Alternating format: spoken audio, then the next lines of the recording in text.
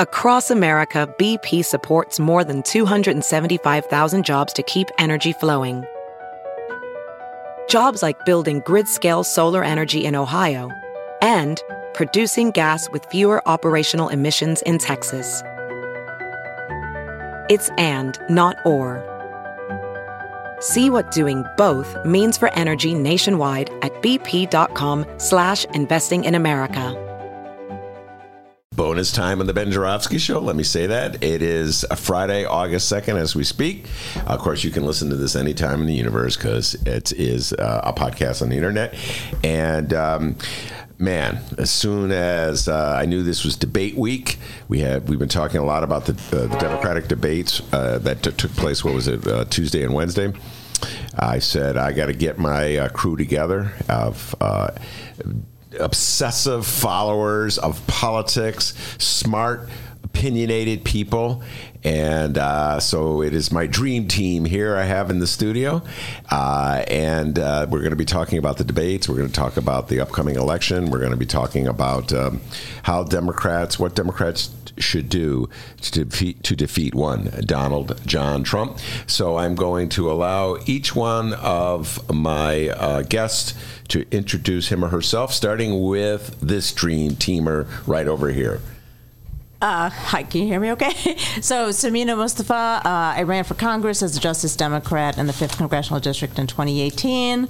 And I've been on the show many times, a big fan of Ben. We used to be on a radio station together, but that's all I'll say about that.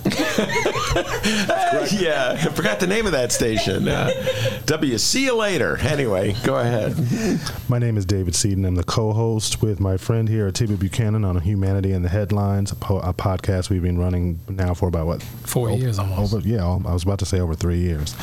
Unapologetically progressive. I'm center left, so I'm sure we're going to have an interesting conversation because he and I always get into it. So I have a feeling you and I are going to get into it. Yeah, I have a feeling too. And finally, I'm Atiba Buchanan, the host and creator of Humanity in the Headlines radio show, which is a podcast that airs Saturday on intellectualradio.com.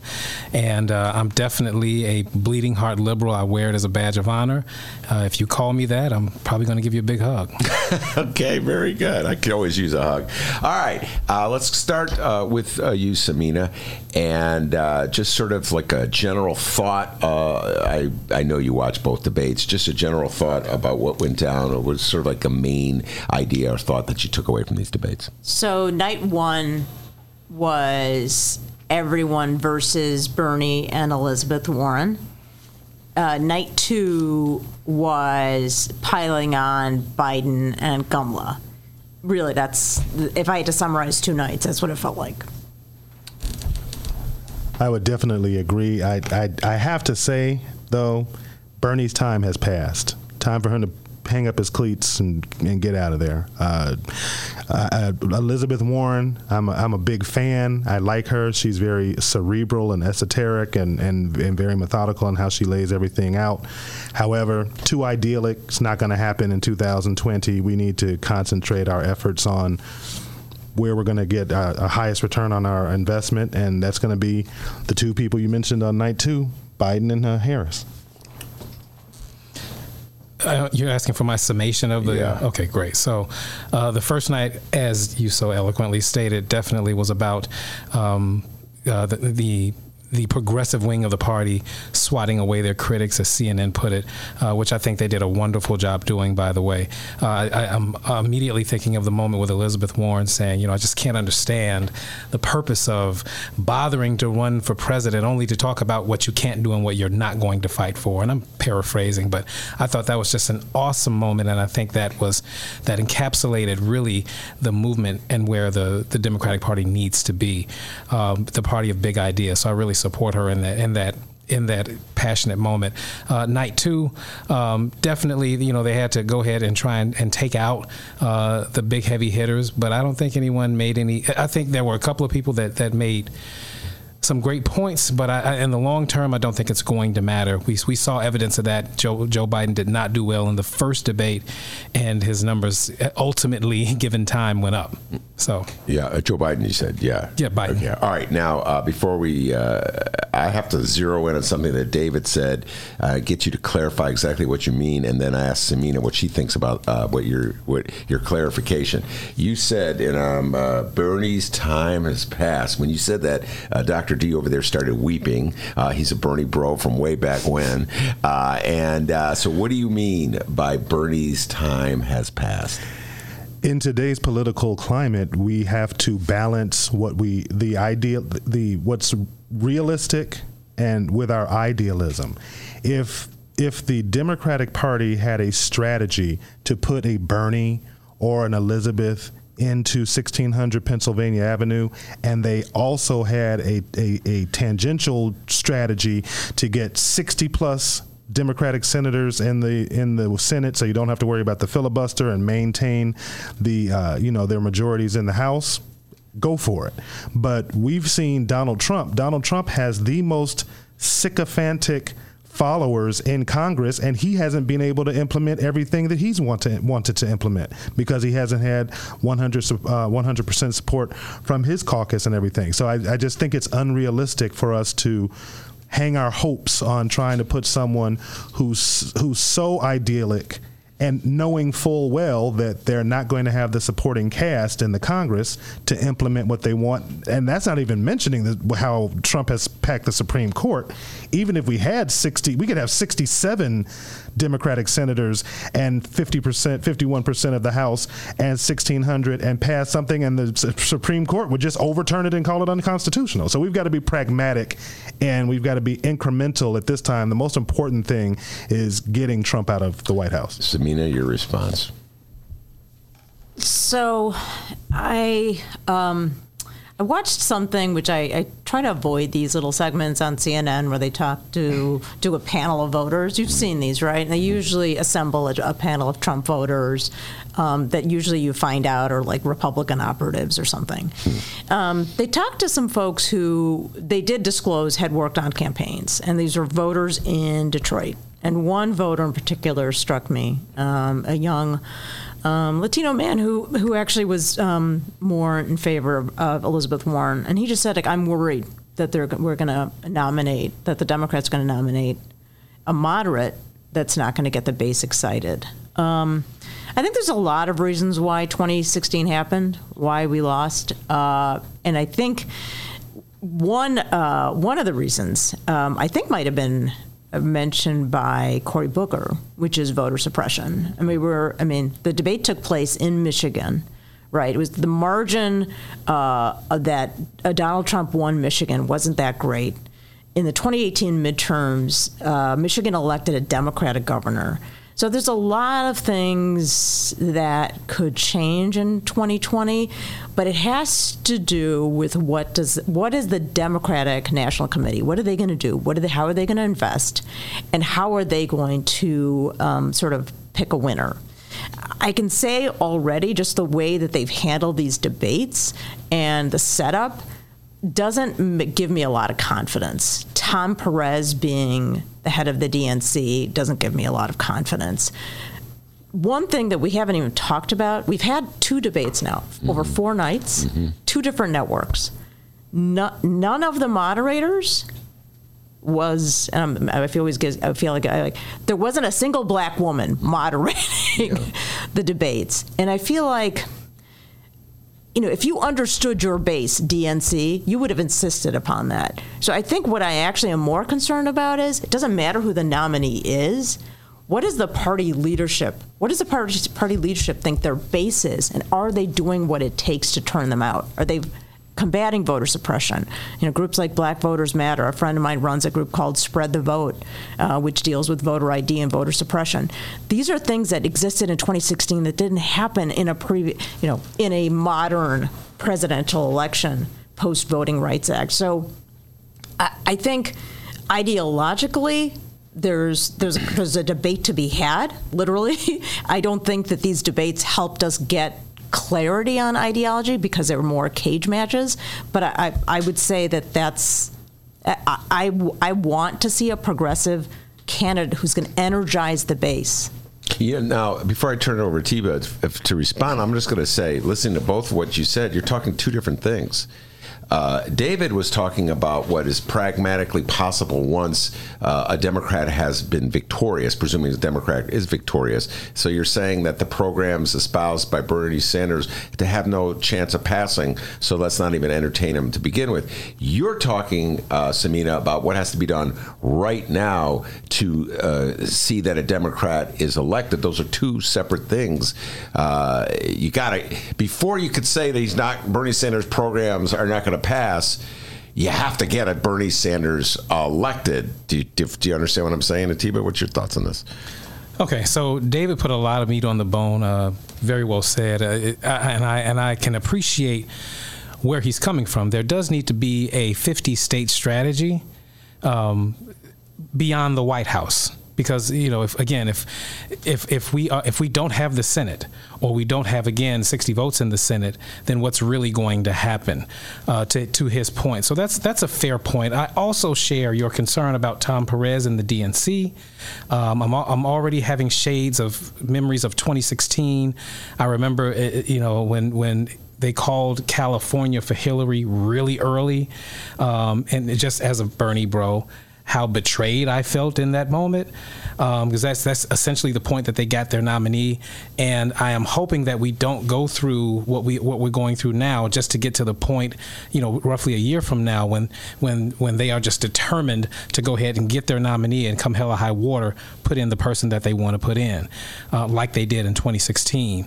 So right now, though, to be honest with you, when you talk about the debates not being helpful, it doesn't really matter, in my opinion, because nobody's going to remember. Right. We're so far away. Most Democratic voters aren't paying attention. They say as much. It's too many people, and that's fair.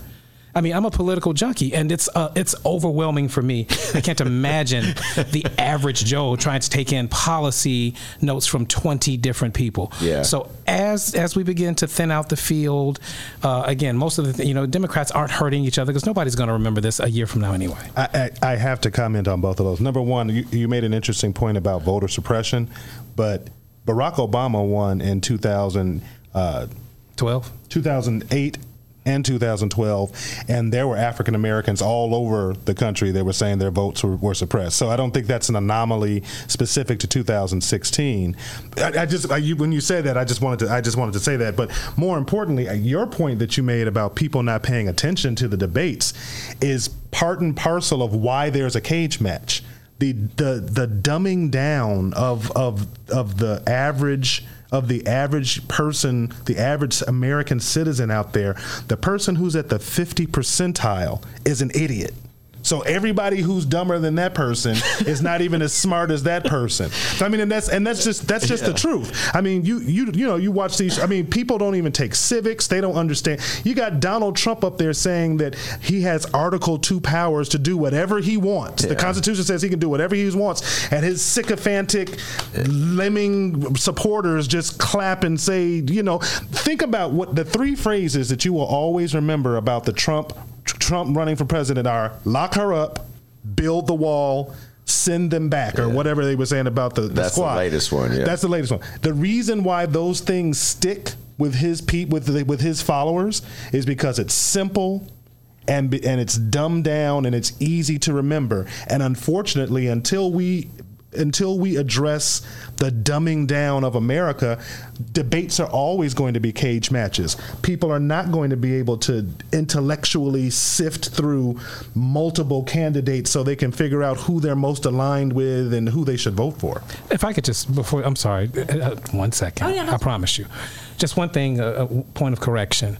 When Barack Obama won in 2008 and in 2012, voter suppression was not what it is today. Not nearly, because the Voting Rights Act wasn't gutted until 2013.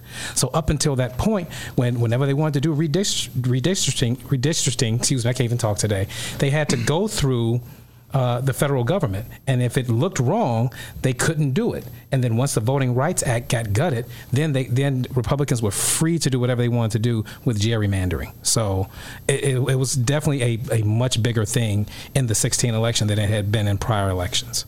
And Atiba, I was going to say, really kind of jump on that point, which is the 2013 Shelby versus Holder Supreme Court decision also opened the floodgates on voter ID laws. So you saw them in states like Wisconsin, Georgia, et cetera. And so that was those were directly correlated, and this was the first presidential election we saw that.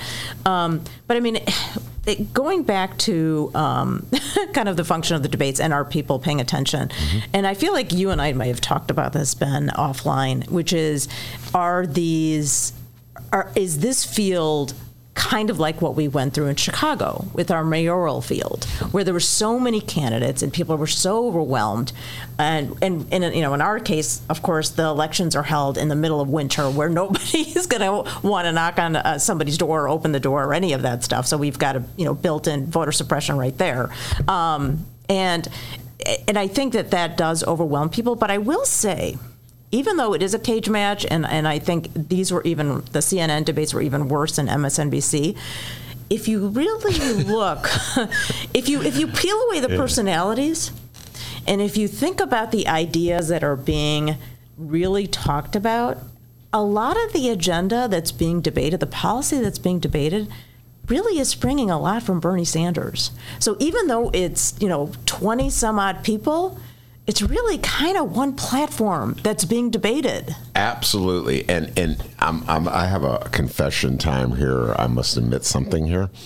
I found the last debate entertaining, and so there's a difference between entertainment and enlightenment. There's a difference, obviously, between great one-liners and lucid thought. So there wasn't a lot of lucid thought, but there were some one-liners.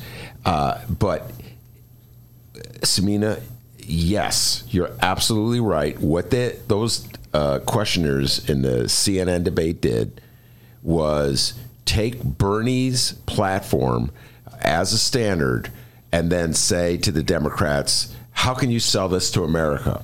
And they were buying into sort of the Trump notion that America will revolt against a left of center platform, particularly like healthcare. You know what I mean? How can you sell this? How can you get people to give up their private insurance? David Seaton, they asked it that way. How can you, in other words, the underlying assumption of this debate, the last round, was that you guys are on a different planet than the rest of America. How can you convince the rest of America to join you? I personally think that's a losing bag for the Democrats right off the bat, because I don't think they're on the other side of America on these issues. David Seaton, I can see you're already revved up to disagree with me. Only on the general way that the left, America generally, but the left specifically, attacks problems. Too often we address the effect and not the cause. When Bernie Sanders says we're going to create we're going to create Medicare for all, we're going to put 320 million people into a giant group, and it's going to drive down costs for each individual, he is correct. That's how insurance works. Insurance works by the law of large numbers. The more people you pool together, the lower the cost is for each individual in that pool. That said, the driver of healthcare costs is not insurance. It's the cost of the medication. It's the cost of the surgeries. It's when you go and stay in a hospital and they charge you $20 for a 2-cent aspirin. If we want to address healthcare, we need to address the drivers of the cost of healthcare going up, not trying to create this pool of people to try and make it all affordable, because you could create a pool of 320 million people, and if over the next 10 years the price of medical care goes up to another 12% average per year, it's still going to be unaffordable a decade from now. So we need to address the cause and not the effect. I think this is a both-and conversation.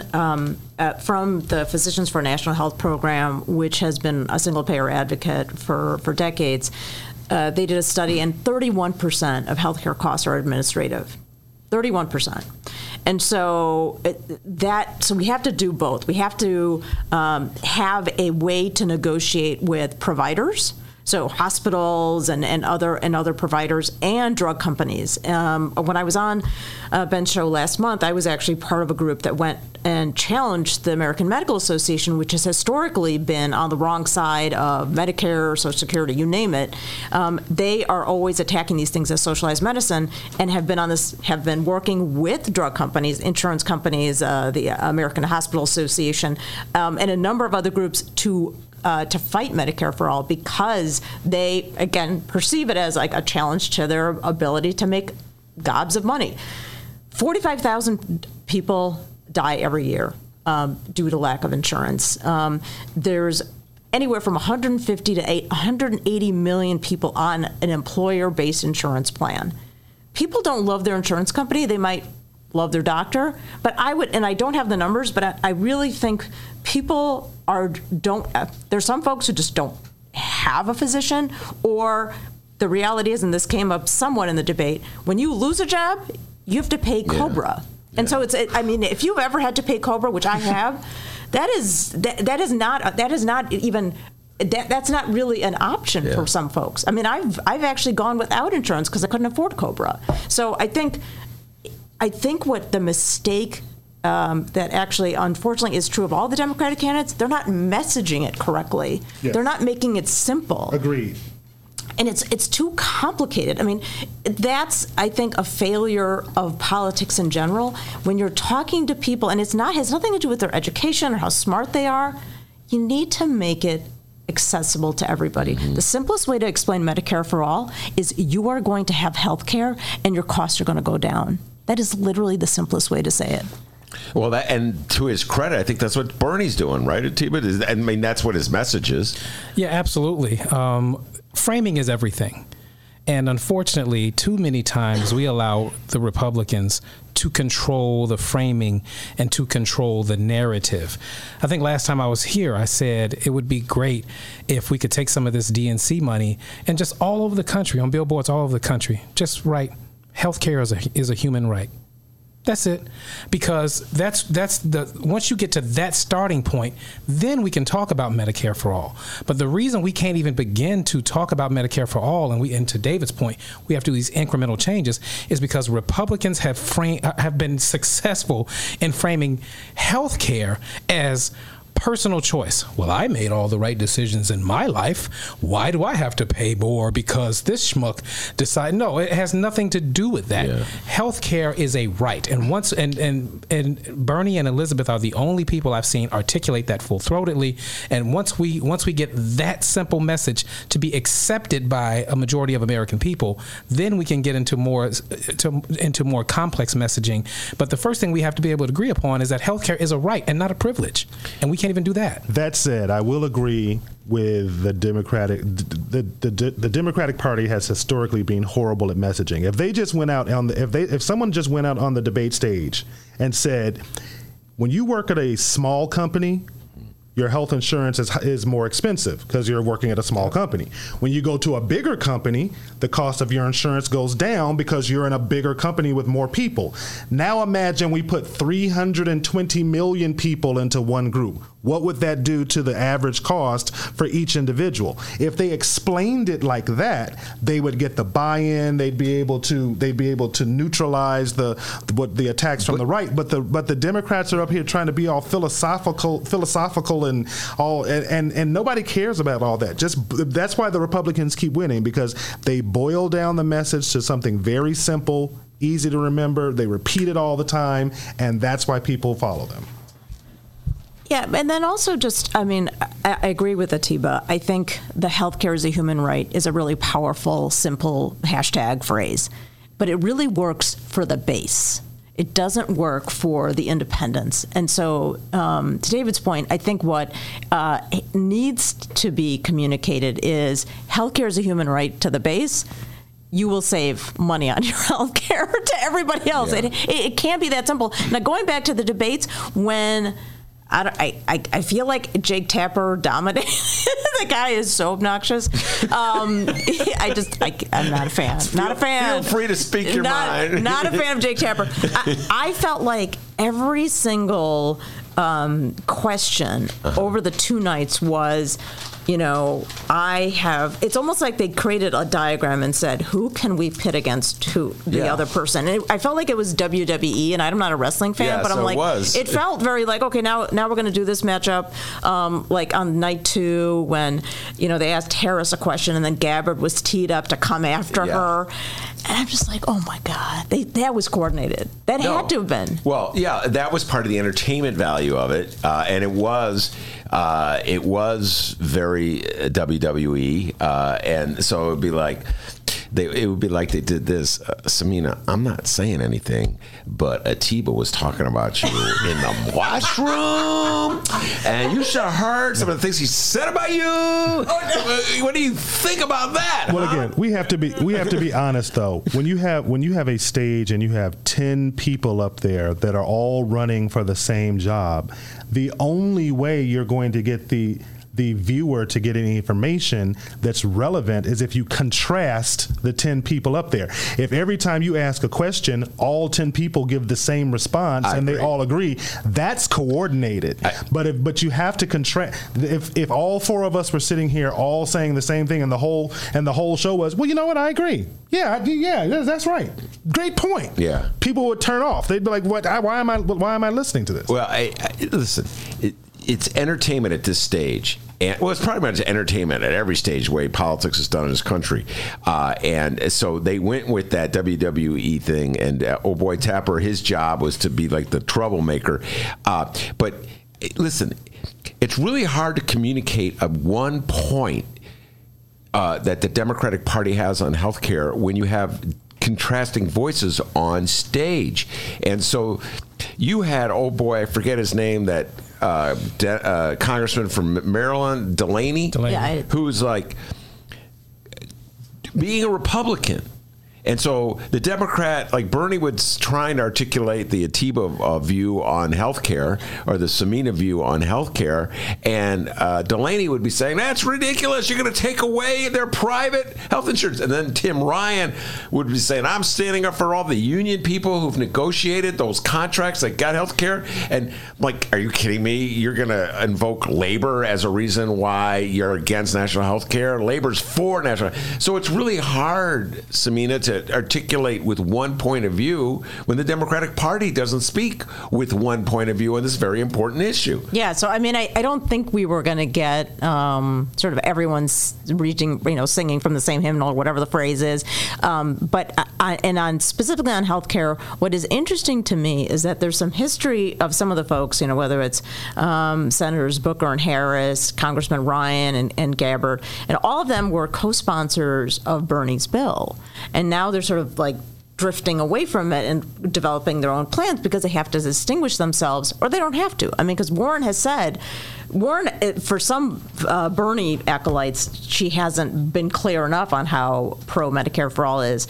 She is, but then in the last debate she said, I'm with Bernie on this one. So she's affirmed her support.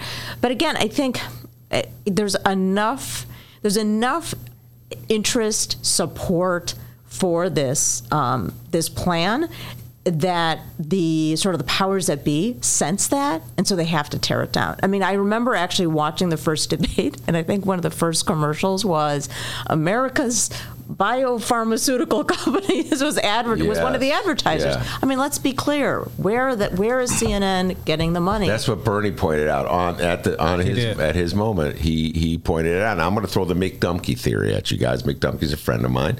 He's a journalist here in the city of Chicago. Came on this show, and he took strong issue with me, because I said that the Democrats should run on a platform of sort of Medicare for all, if you will. And Mick Dumke said, you will lose the election because people don't want to give up their private health care plans. And so he was sort of articulating before the Delaney point of view before Delaney articulated. So I always tell Mick that Delaney stole his ideas. But the attitude is that people, it has to be expand, not replace. So you have to convince people that you're not going to take something away from them, and you have to keep them reassured. Otherwise, they'll be so frightened they'll run and vote for Donald Trump. Do you three agree, starting with you, Atiba, that Mick Dumke is correct and that it's suicide for the Democrats to talk about taking away people's private health insurance? No, I don't agree with them at all. The only reason it could be suicide or have that effect is because of poor messaging, but not on the substance of it. So as we discussed a moment ago, if the messaging is proper and the benefits are explained in a proper way by a candidate who can inspire, and we haven't found that person yet, but it's getting there. But it has to be the right candidate. Barack Obama would have no problem in 2016 or 2020 being that type of person, but we haven't found that type of candidate yet. We found people we like, but we haven't found anyone that inspires us. But by all means, I don't agree with that at all. I think again, the benefits, as to David's point, need to be explained more clearly, more succinctly, and more simply. And I think if you can do that, I don't think that's the case at all. Because at the end of the day, we cannot let the American public forget at large that for 2 years, Donald Trump had the White House, he had the Senate, and he had the House, and they could not pass a health care bill. And to this day, 3 years into his presidency, there is no Republican health care plan. They have no plan. There is none. Yeah. So what are we comparing it to? Yeah, there is no plan. Sameena, what's your response to the McDumpky theory? Well, so I'm going to borrow a line from Father Bernie. I think he's wrong. I remember what he said. Well, you're wrong. No, I largely agree with Atiba's point. The Republicans have been trying to take health care away, and Delaney even used, I think, the phrasing "repeal and replace," and which really, my jaw dropped. I think Delaney is the Republican light on stage for sure. And that is what folks need to remind. No, it's not we are not going to take away something. We're going to give you something. Yeah. And it's again, it really doesn't have to be that complicated. And that's the challenge for the eventual nominee. Make it simple and drive that point over and over and over and over again. And you have to speak to people where they are, because once again, if this was an economy of 30, 40 years ago where unions were just prevalent, somebody could more strongly make that point about people not wanting to give up their private insurance. But people don't work jobs 20 and 30 and 40 years anymore. So if you're losing your insurance the moment you transition to a job, and most Americans are working 2 and 3 jobs just to make ends meet, talk to all these Uber drivers. What insurance do they have? Mm-hmm. What insurance do Lyft drivers have? So many people work these 1099 jobs that don't have insurance at all. Well, this is Sameena's point. She's been making it many times. I've been hearing it many times, and that is, if you want to win this election, you got to get those Uber drivers registered, and you got to get them to vote. Because if you're going to run as a progressive champion of healthcare for all, you're sticking your neck out for people who may not vote. And this was this is the Rahm Emanuel theory, the Bill Clinton theory, and the Democratic politics is that you can't rely on Uber drivers to get out and vote. So you got to worry about swing voters in some suburban district, and in which case you dilute your message, you cut back on your values, you throw them away because you're just going to lose if you're depending on Uber drivers. Am I correct? Isn't that their theory? I mean, yes, and 30 million people aren't insured. Over 40 million are underinsured. And I think I saw a statistic of something like over 100 million folks are healthcare insecure financially. So they wouldn't be able to weather a healthcare emergency. This is a pocketbook issue, as you like to say. Yeah. And this is, if you focus, what drew people to the polls during the midterms? Healthcare. Once again, I hate to be the contrarian. Yeah, well, go for it. I hate to be the contrarian. Go for it, David. I hate it. It's like Jake Tapper. I hate it. I wish I wasn't that guy. But there's a contiguous theme going around. Go ahead. Atiba mentioned the independent contractor, the Lyft driver or the Uber driver can't afford insurance. You mentioned when you had to take Cobra, you had to pay and couldn't afford it. We keep talking about the expense of health care, but what we're not talking about is elevating people economically so that the cost of health care it goes into the rearview mirror. The reason why we have so much resistance to creating this behemoth of a Medicare for all is for two reasons. Number one, there's a huge segment of Americans out there who don't believe that health care is a human right. Right. They don't want you taking 2% more out of their check to pay for somebody else who doesn't work. And they don't, and I know people who have said that, and they couldn't afford health insurance, and they didn't, but still didn't believe it was a human right. So we've got that issue. The only way we are going to ameliorate as a society and look at the cost of healthcare as being small, as we've got to grow people's pocketbooks. Imagine if when Barack Obama came in, on the wave of winning by 10 million votes, beating John McCain, had the House, had the Senate, and instead of him doing Obamacare first, he took that same $2.5 trillion, created a infrastructure program, and went and fixed every bridge, every tunnel, every water system. He put that $2.5 trillion out there into an infrastructure program. Now people are working. Now when people are going to work, the guy who's got the food truck, he's got some place to go for people to buy his food because they've got money to spend.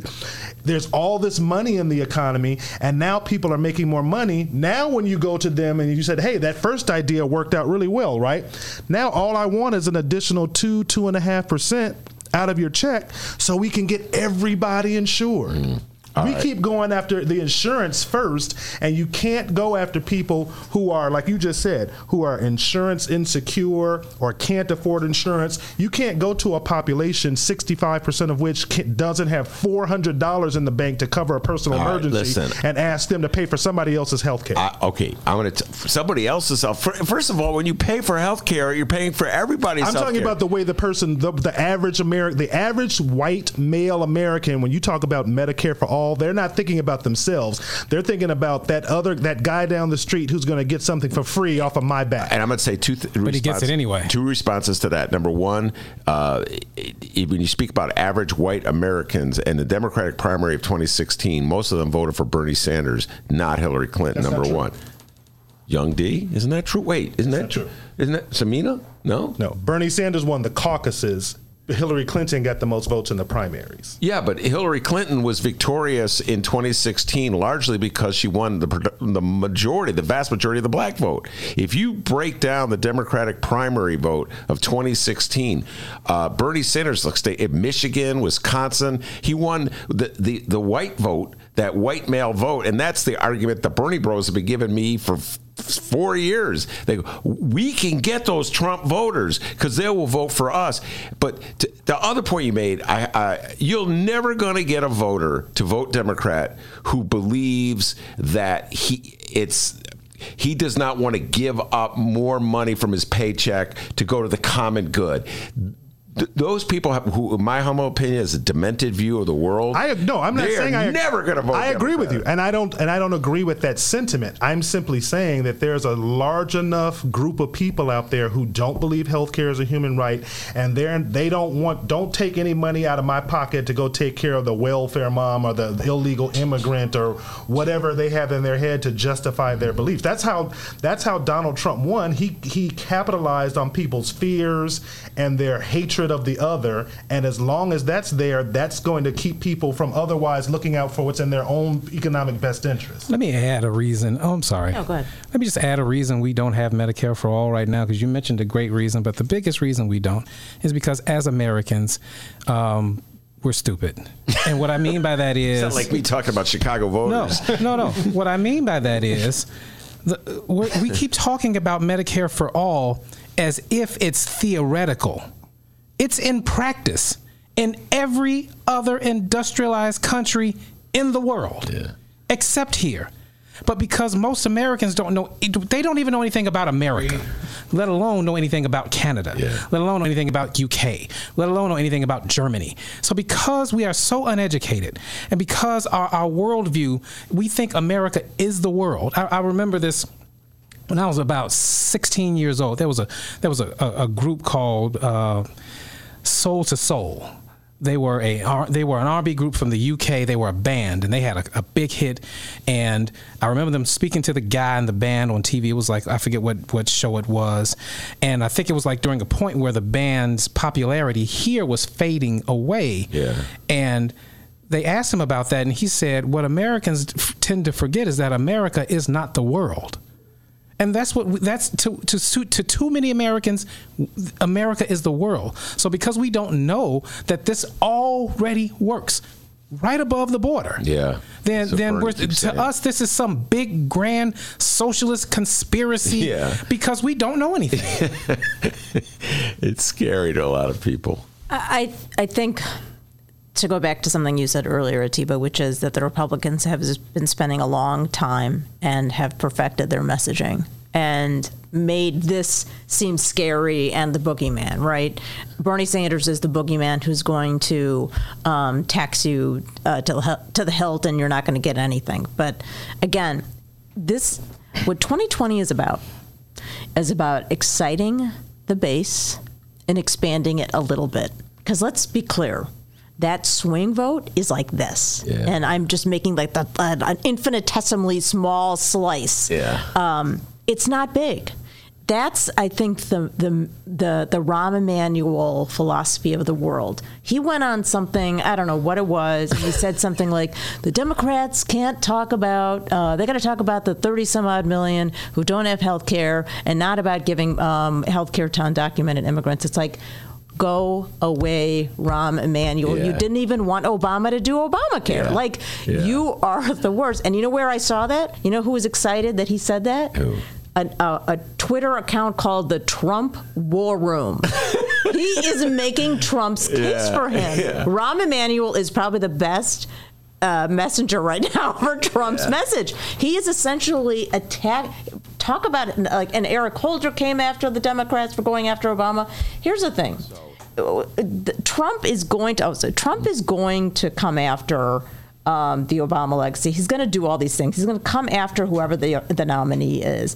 The most important thing for the nominee to do is to have a good campaign framework, a good field organization to reach voters directly. Mm-hmm. And if you don't do that, which we didn't have, really didn't have in 2016. I mean, you don't have to, people in Wisconsin, Michigan, you name it, said we didn't have what we needed. Yeah. And we didn't, and there wasn't, the money wasn't invested. Yes, was there some other factors that we haven't fully investigated? Yes, but there were some things that were pretty clearly, voter suppression, lack of field.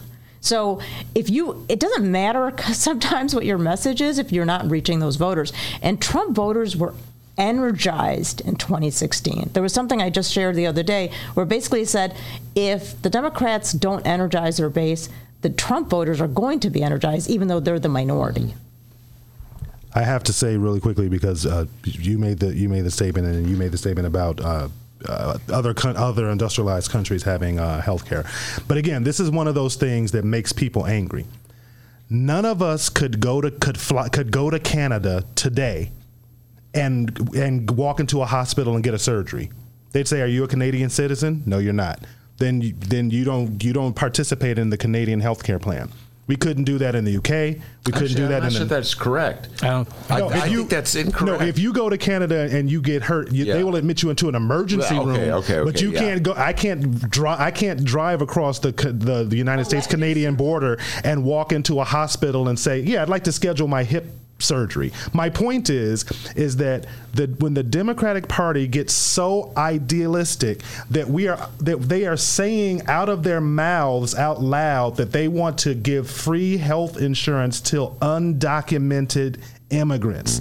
That is crazy. Wait, healthcare to undocumented. We do that now. No, anybody who walks into an emergency room. Yes. The emergency room will take care of that person. That's different from saying you're going to give an undocumented immigrant the same health care as a U.S. citizen. That's going too far. The Democratic Party needs to hone their mess. Why are you trying to get illegal undocumented immigrants to like you? They can't vote for you. I understand the point you're making as a political. Cover all the Americans. I understand the point making as a political strategy, but I have to say this. When I heard that the Republicans throw that out.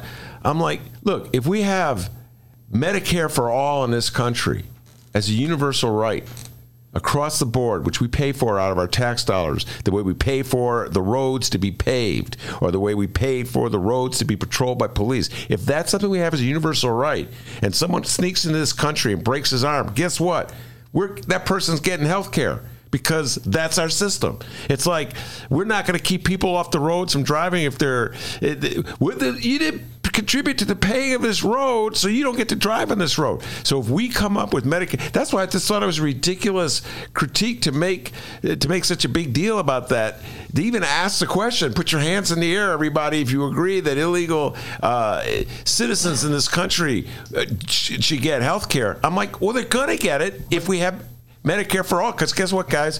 Medicare for all means Medicare for all. But there's a difference between you walking down the street, you get hit by a car, and an ambulance comes and picks you up and takes you to the emergency room, and they patch you up and they send you on your way. There's a difference between that and you making an appointment for a doctor's office to go get an MRI or get a CAT scan or whatever, and you say, yeah, I don't have any money, but you guys got to give it to me, and no, I'm not a citizen. I haven't paid any taxes. I don't work. I work under the table, blah, blah, blah, blah, blah. I'm just saying that's how the right sees it, and it is not morally defensible for the Democratic Party to say that they want to cover undocumented immigrants when we haven't even covered 100% of Americans. So a couple of things are happening. That was everyone's raising their hands. That question being asked by MSNBC was a layup for a GOP talking point. Yes. They want, and I think you said it, David, people don't want, a majority of white voters don't want to pay for other people's problems. And let's be clear. A majority of white voters have not voted for the Democratic nominee since the Voting Rights Act. I say this on the show every single time. Some way, somehow I'm going to say it. So let's be clear who our base is. So, I mean, on that point, but I'm going to disclose something. I used to work at a clinic. My mother was in public health for over 30 years. When you think about health care, it is different. It's different than roads. Measles doesn't care about your immigration status. Yeah. You will still get measles. It is an infectious disease. We're having measles outbreaks in New York. I mean, it is insane. And those are some things that I think people just take a step back and say, like, what is best for the welfare of the entire country? So don't use the word welfare. Yeah, you just lost them. I'm a queen, and I'm going to use the word welfare if I want to. Now, let me say this one thing, because Atiba and I have had this conversation scores of times. I have said that the person that we're talking about who doesn't want to pay for somebody else's health care, they think that they're being selfish. Go pay for your own health care. I say it's being selfish by helping that other person because they have the measles and they're able to go to the doctor. They can get inoculated. You don't have to worry about getting on a plane and someone's got tuberculosis and they're coughing, or you go to the mall. That's different from paying for and giving full health care to undocumented immigrants. That's different. Well, there's undocumented immigrants, there's illegal immigrants, there's there's like people who live in this country for years and years and years, who contributed to the economy, who send their kids to school, who kids are maybe citizens. There's been a vilification of immigrants. And again, guys, we're following Donald Trump's playbook. Right. This obsession we have with whether someone's illegal immigrant or an illegal resident, that's Donald Trump's playbook. And Democrats, I don't think, should be following Donald Trump's playbook. Democrats could solve the immigration problem tomorrow. Put intake centers at the border. Make sure that there's a registry so that before you come into the border, you've already got a job lined up, or we'll find you a job, because we know that there are jobs here that Americans don't want to do that you will do. Make sure that you have to come back and check in every 365 days. If you don't check in, you get deported. it's solved. You got all the labor you need. They're filling the jobs that Americans don't want. Charge them a surtax on their federal income taxes, so it'll subsidize the system. And then you create a self-reporting thing where they got to come back every whatever number of period to check in before they can go back to their job. Problem solved. David Seaton for president. D, we got some clips we want to play and have our guest riff on them a little bit. Yeah, we'll pick one. All right. Sameena, I'll allow you to pick. You've listened to the debates for the last 2 days? No. You pick from one of your two. Oh, you pick from one of your two buttons. The two buttons that you have on your. Yes, my girl, right here. Let's do Marianne Williamson. You got the 40 acres and a mule one by any chance? Yeah, I believe I do. Here we go. Many of your opponents support a commission to study the issue of reparations for slavery. But you are calling for up to $500 billion in financial assistance. What makes you qualified to determine how much is owed in reparations? Well, first of all, it's not $500 billion in financial assistance. It's $500 billion, $200 to $500 billion, payment of a debt that is owed. That is what reparations is. We need some deep truth-telling when it comes. We don't need another commission to look at evidence. I appreciate what Congressman O'Rourke has said. It is time for us to simply realize that this country will not heal. All that a country is a collection of people. People heal when there's some deep truth-telling. We need to recognize that when it comes to the economic gap between blacks and whites in America, it does come from a great injustice that has never been dealt with. That great injustice has had to do with the fact that there was 250 years of slavery followed by another 100 years of domestic terrorism. What makes me qualified to say $200 to $500 billion? I'll tell you what makes me qualified. If you did the math of the 40 acres and a mule, given that there was 4 to 5 million slaves at the end of the Civil War, there were 4 to 5, and they were all promised 40 acres and a mule for every family of 4. If you did the math today, it would be trillions of dollars, and I believe that anything less than $100 billion is an insult, and I believe that $200 to $500 billion is politically feasible today because so many Americans realize there is an injustice that continues to form a toxicity underneath the surface, an emotional turbulence that only reparations. Thank you very much. Senator Sanders. All right, Miss Williamson. All right, Atiba Buchanan, you just heard it. Do you subscribe to the David Seaton notion that as soon as she said all that thing, Wisconsin and Michigan just went to Donald Trump? Possibly. But that doesn't mean that what she said wasn't necessary and appreciated and needed. There's a political consequence and then there's a moral consequence. And this is one of those things that, you need to, it's a tough call because I know how the majority of white Americans feel about that. I mean, the discussion we just had about healthcare, reparations. Oh my God. We all know what they're going to say. I didn't have any slaves. Yeah. Why do I have to pay? Yeah. Which by that logic, by the way, all you have to do is continue an atrocity for a generation and then you're not culpable. Yeah. Because that was the prior generation that did that.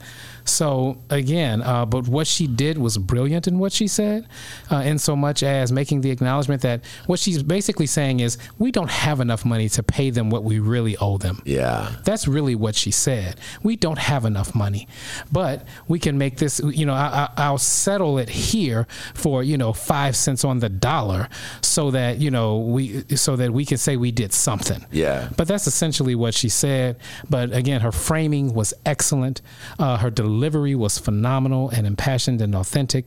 And I think that definitely needed to be said in this. And that is one of the great benefits of having these primaries is that you get moments like that spur along further conversations. Yeah, absolutely. By the way, I think that the best thing we could do to improve race relations in this country is to offer up like $1 billion in reparations to anybody who's black. Then all the white people in America goes, my great grandmother was a black person. And they'll be like, everybody want to be black. Right. So it would be a great thing. David, your thoughts on when you hear that Marianne Williamson thing? The easiest thing to do in the world is to promise something that you'll never have to deliver because you'll never get the job to fulfill what you promised. Yeah. So that's how I feel about what she said. Yeah. reparations as a mechanism for the African American community in terms of just writing a check is based on the data would not be a wise investment of money. In the African American community, a dollar stays in the African American community average of it changes hands one time. You put that money in the hands of an African American, it immediately leaves the community. In the Asian community, it switches hands 6 times. In the Jewish community, it switches hands 7 or 8 times. In the Italian community, 5 or 6 times. So writing a check, I think, is the wrong thing to do. I think if there was a Marshall Plan that said every African American for the next generation gets to go to college for free. Every African American, give every African American access to X amount of money in the form of a business loan, and then multiple people can pool that money so that they can invest that money into larger ventures. I think doing things like that. But if you just wrote a bunch of checks into the African American community, 6 months later, more than 50% would be in the same circumstances they were before they got the check. That's not a good reason not to do it. I'm sorry. Go ahead. That's exactly the reason you don't want to do it. When reparations were given to Jews, nobody counted how many times it changed. Nobody counted that. They paid it because it was due. That's why you pay reparations, because it's due. Same thing with Japanese in this country. Yeah. Japanese Americans in this country were locked up during World War II. Right. Other races aren't even subjected to that type of evaluation. There weren't 40 million Japanese that got reparations. Well, it was only 4, wasn't it? Wasn't it like 4 people who were still alive who were originally in No, it was. Are you kidding me? The reparations bill went through. I'm doing this off the top of my head. I'm saying the number of people who got paid. It was way more than 4. Yeah, I mean, there's still people alive, many people alive who were locked up in those camps. Right, and there's so many things involved in this. We're back to the immigration issue because I literally heard from a survivor of an internment camp at that rally I was at earlier last month. But the reparations discussion, I think, is an important one because I agree with Atiba. Like this is, and I think Marianne Williamson did do a good job of articulating it's a debt owed and it's not enough. And I think there's so much healing that needs to be done about this issue. But I think on some level, to David's point, when you were speaking, it made me think of the universal basic income argument. And that is, the plan that Andrew Yang has been pushing this entire time, right? That's really his only, every single issue, $1,000 check a month. Yeah. And so I think it's interesting. My only concern with I think reparations should be a separate conversation and deserves the attention and the resources. But I worry with plans that just give folks a check is that it's a layup to then cut all the other programs like healthcare, like Social Security, like all these things. And then frankly, Andrew Yang has gone on. He went on this a show called The Humanist Report. I don't think related to your show, but and said that wasn't going to happen. But then he went on a conservative show, The Rubin Report, and essentially admitted that that's the plan. So I think there's a lot. It's not even so much that reparations isn't the right thing to do. It's what is sort of the legislative and sort of who's in the White House, who's going to make those decisions and decide then if we're going to write this check, are we going to cut this? And I'm not saying that we shouldn't move forward, but it made me think of that when David was saying that, because I worry how people are going to react and then say, well, we have to pull all this other stuff back. It's not a reason to not do it. It's just something to think about. Let me just add, Dave, I wasn't suggesting that the ideas you came up with weren't good, because they were. I was only saying that those aren't reasons not to do it. Right, and I'm having a conversation about what type of reparations there should be. I'm not saying there shouldn't be any, and I'm saying that that it would be disadvantageous. 95% of the people who win the lottery are broke 2 or 3 years, after they win the lottery, and they win sometimes they're decamillionaires and centimillionaires, and they get broke. And even in your illustration using Israel was not just given a bunch of money. They were given a piece of land carved out of the Middle East. They've been given military assistance and financial aid from the United States since the repatriation of Israel since 1968. There's a whole web of support that's being given to Israel. They just weren't written a check. And I'm saying that for African Americans and all of the social ills that we suffer in this country, and how we are relegated as a subservient, or we're relegated as a lower class to keep 35, what is it? Is it like 32 million African American, whatever, to keep 30 million people in this country and write them a check when all they're going to do is spend the money right back to the people who gave them the check doesn't solve anything. Oh my goodness. When you said that, I just had this flash, which is completely, when you at the bowling alley on Monday nights, if you're successful and you win the pot and they give you $500, guess what people do with it? They go buy liquor at the bar. They give it right back to the bowling. When you said that, I just thought of the bowling alley. Sameena, you have a comment, and I'm going to ask Dennis to cue up another, if we can get Tulsi going after Kamala. Go ahead. Yeah, no, that's, I mean, I really think, I want to go back to what Atiba said earlier, which is, we don't know this history. When Marianne Williamson said what she said, we were saying this earlier before we even got on the show, like, who said 40 acres and a mule for the first time in a debate? Who has been talking about this history? Most people don't know what redlining is. They don't really understand, voter suppression. They don't understand some of these, that the New Deal, that FDR's New Deal excluded, Mexican immigrants and African Americans. None of these sort of data points have been taught. So people sort of think like they believe the Reagan talking points, and anyone who didn't realize Reagan was a racist is wow. God, let me sell you a bridge because you were clueless. Wow. How clueless can you be? Yeah. But like that's the thing is like we've had decades of policies that are racist because they were made by racists. It's not complicated. You know what's weird? But you said that Reagan thing, guys. What Sameena was alluding to was the story that broke this week where there was a recording of Ronald Reagan when he was governor of the state of California having a conversation in 1971 with Richard Milhouse Nixon, president of the United States. And Reagan went on this rant about African delegates to the United Nations who didn't vote the way he wanted to do in some initiative from the United Nations. And he called them monkeys. And Americans are like shocked. And I'm like, why are you shocked? Americans, and I'm speaking as a white person, we get exposed to so much racism all the time. Take my word for it, guys. You probably don't get it, okay? The stuff I hear on a regular basis my whole life from white people when black people aren't in the room. Right. Okay? And then you have this world, what do you say? I'm not Gandhi. I'm going to tell you right now, most of the time I don't say anything because it's like, am I going to get into a fight with this guy? Do I care about the guy? Do I walk away from the guy? But for white people to sit there and say, oh my God, I am shocked that Ronald Reagan said this. I'm like, are you kidding me? It's like... You know who's never shocked about racism? Black people.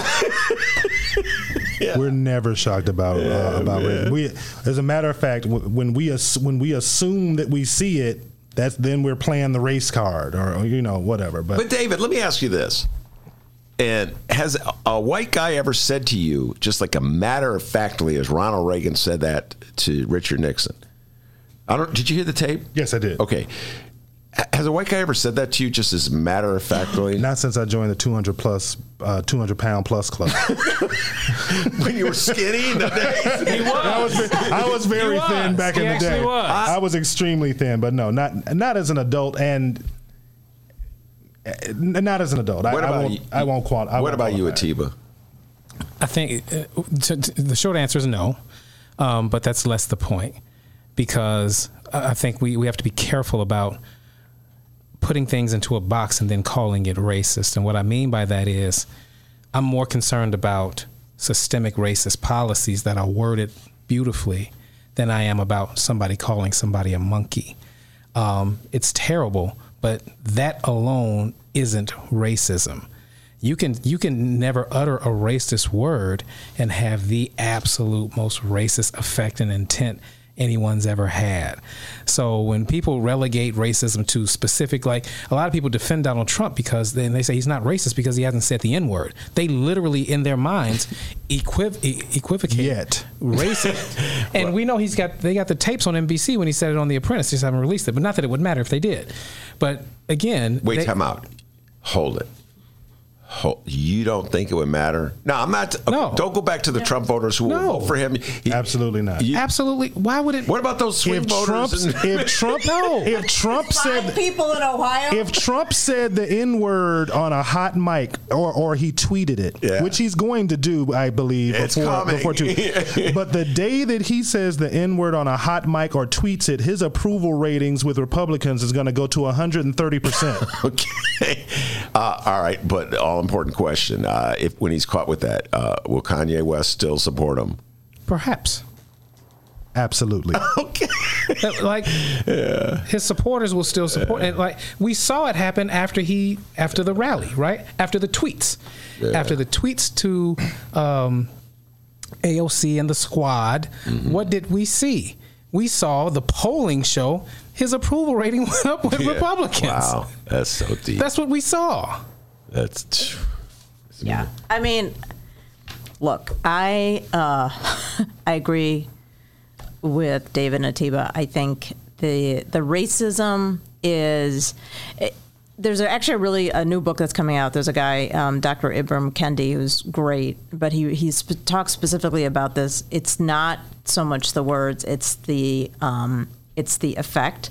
And I think the phrase that he said recently, which I thought was so perfect, was everyone thinks is against every form of racism except their own.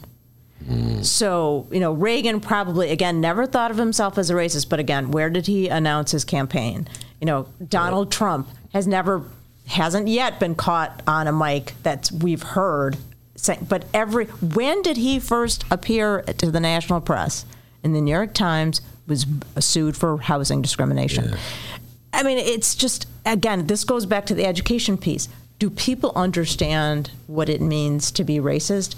And what does that say about them? And I'm not going to pick on you too much, Ben, but frankly, when folks who, are around you and say stuff and you don't say that's racist, it's not okay, then it's kind of like nobody's telling them. Yeah. So there's nobody to say that's wrong and I don't agree with you. Because I had a conversation with he's a master's, he's a former colleague, and he grew up on the South Side, went to, I don't know, Brother Rice, whatever, you name the school on the South Side. And he said to me, Irish and Jewish, they pass money on to their next generation, black families don't do that. And I just looked at him and I just started talking about redlining. I just broke it down to him, and he just had no idea. But I was like, I'm not going to walk away from this conversation and just be like, oh, that's him. He's in his 60s. It's too late for him. I said, no, I'm going to talk to you about he had no idea what I was talking about. No, I'll sit here and admit it. I've walked away from many a conversation. I'm not going to, no, are you kidding me? I got Atiba in the room. Atiba, man, every time a guy says something racist, I stand up to him. No, and it goes beyond racism. If I could tell you how many guys have said nasty things in my presence about gays, good God, including a lot of black guys, and about women. If I could, and you're right, I am guilty, right? Because I don't confront absolutely everybody that says something, and I more often than not just walk away. And I know I speak for Atiba and for Atiba and me when I say this. I don't care what you call me. I forget the African American philosopher, and I think I don't remember what he said. It's not what you call me; it's what I answer to. I don't care what you call me, and you calling me a name or telling a joke, a off-color joke, no pun intended, or whatever. That doesn't impact me. The racism that impacts me is like Atiba was saying a moment ago. When I go to apply for the job and I'm not given the job because I walk through the door and they see the color of my skin and they just make an assumption from the beginning of the interview. Or when I go and apply for the loan and somebody denies the loan because regardless of my 700 FICO score, that I get denied the loan because they have the authority to not give me the loan. Or when African Americans go buy cars with the same credit score and the same income and they're paying double the interest rates for the same car loans, or the redlining where they're not able to accumulate the wealth to pass on to their children. I have several close Caucasian women friends who grew up in single female headed households. They don't have a student loan.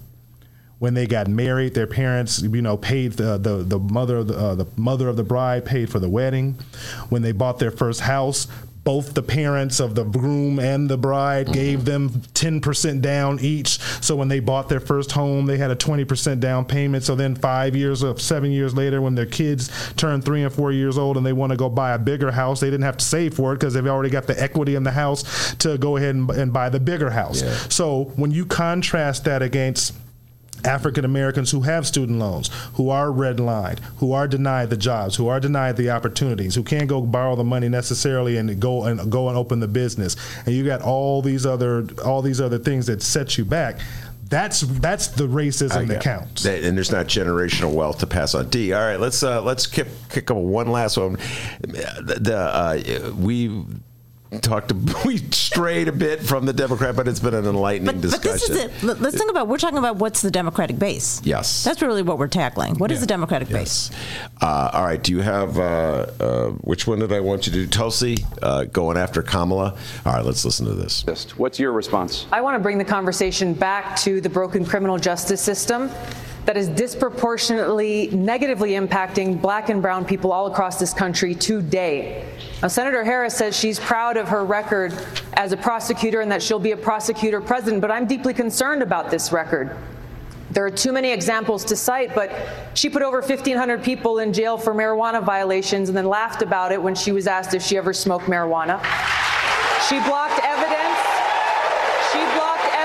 That would have freed an innocent man from death row until the courts forced her to do so. She kept people in prison beyond their sentences to use them as cheap labor for the state of California. And she fought to keep cash bail system in place that impacts poor people in the worst kind of way. Thank you, Congresswoman. Senator. All right, we'll start with you, Sameena. Your thoughts on this? Like I said earlier, I thought this was coordinated. For months now, there have been stories about Kamala's prosecutorial history. And even we had to deal with it here in Chicago. Is progressive prosecutor an oxymoron? Is that possible? When we were, talking about Lori Lightfoot. So Kamala Harris's specific record is going to be picked apart. And I think I've had a couple of friends say it's not even so much that it exists, it's how she's responding to her record and not sort of acknowledging, so it's kind of ironic. In some ways, she's responding like Biden. She's not really being forthcoming about it and sort of like, I made a mistake and move on. And then it doesn't become an issue. And then it's a non-issue because she's taken the wind out of their sails. But she actually seemed, it didn't seem to respond that strongly when in this, and I don't think she performed as well in this debate as a result. Oh yeah, that's clear. Again, not trying to sound biased or whatever, because I am a Kamala Harris fan, but she was the attorney general of the largest state in the United States that has 40 million people in it, and she kept 1,500 people in jail for marijuana usage. That doesn't sound like a big deal to me. She kept a murderer in jail and didn't give the evidence to the judge because we don't know what that guy did. Was he a pedophile? Was he a rapist? Was he a mass murderer? We don't know any of the details of around that particular case for her to bring that up. So it's easy, like I said earlier in the conversation, I'm tired of the Democrats going back 10 and 20 and 30 years to find dirt on your opponent when we have a scumbag in the White House right now who's doing things today. Yeah. Who cares what Kamala Harris did 20 years ago when she was the attorney general? She did what her employer told her to do, and her employer was the governor of the state. He's the one that gave her the direction on what he wanted to do in his administration. So again, and as far as Tulsi is concerned, she's a one-trick pony. I've been listening to her for years, and she starts off every sentence by, well, my brothers and sisters in the Middle East, my brothers and sisters in the military, and I just want to say to my brother, shut up. Go back to Hawaii. You're not going to win. Go back to, what are you, Trump? Go back to Hawaii. You're not going to win. You go and go down there. Because, again, she's all aloha. And when she, just say hello. She takes it too far. She's a one-trick pony. All she talks about is the military and trying to end wars and unjust wars, blah, blah, blah. She took an opportunity to go after Kamala Harris. Kamala Harris didn't deserve that. Get out of here. But did a terrible job of defending her. If Kamala Harris defended herself as well as you do, David Seaton. But how could she say, well, I didn't? She wasn't going to be able to say, well, I kept that evidence because that guy murdered this man's 3 daughters in the middle of the. She can't go into that granular detail on a debate stage where she's got 30 seconds to respond. Go ahead. Yeah, so a couple things. We can't talk about these Democratic candidates as if they're the nominee. This is a primary, and that's what this time is for. To talk about old issues, talk about how you've learned from that issue, how you've evolved, how you've grown, and why that issue won't be a problem in the future. That's what this time is for. So everything that you said, I'm all for it if she becomes the nominee. Then it's time to get in line and get on board. But right now, this is a time to dissect, this is a time to parse, and this is a time to figure it out. Mm-hmm. That's what I said. We need to contrast these. They need to contrast them. But Biden-Harris 2020. No, so the only way you can contrast is by doing this deep dive. And Atiba, you hit it on the head. This is the primary. This is the role. That is actually talking about educating folks. I think people's understanding of the electoral process is not as strong as it could be because we don't have civics education, okay? People's engagement in primaries is what it needs to be. I mean, think about, we had a historic election here in Chicago to elect a new mayor and without that, and then not even 30% showed up. I mean, that's the kind of stuff that really is disheartening. Because I thought people are sort of engaged. They're going to realize this is a major moment, but people don't care. In 46% of people stayed home in 2016. I am really, again, concerned about what's going to happen in 2020.